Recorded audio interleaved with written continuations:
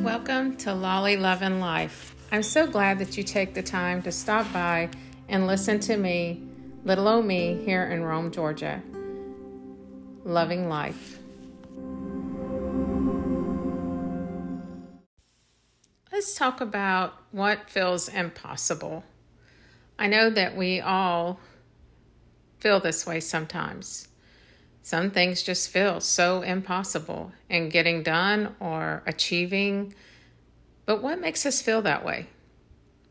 You get up, you do the same routine every day, in and out. Get the kids off to school, go to work, come home, run kids here and there and everywhere, get the kids to bed, and start again the next day. Same thing. Do you feel like sometimes you're in a space that maybe you don't belong? Do you feel that it's impossible to make changes to get out of that space?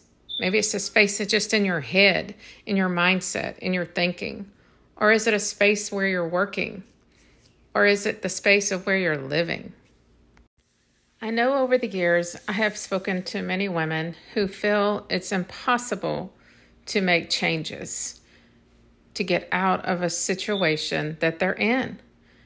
They feel like that if they did this, they would be thought of as horrible or someone that, just made a bad decision and needs to stay and do the right thing and make it work.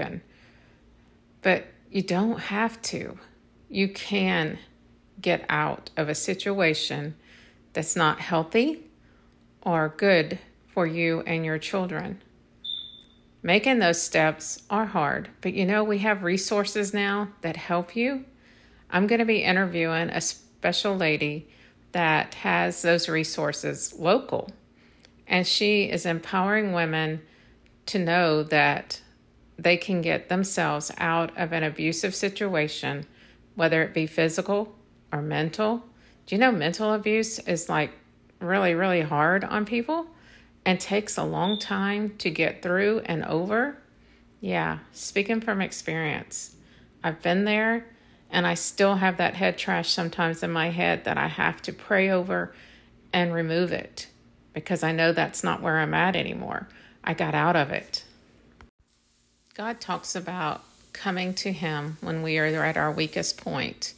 He will make you strong. He will get you where you need to be if you trust and lean on Him. He will make the impossible possible. He will bring light into your darkness. I know this. I know from such a long history of darkness. I have the most beautiful light in my life now. I live in joy and happiness, and I'm thriving, not just surviving.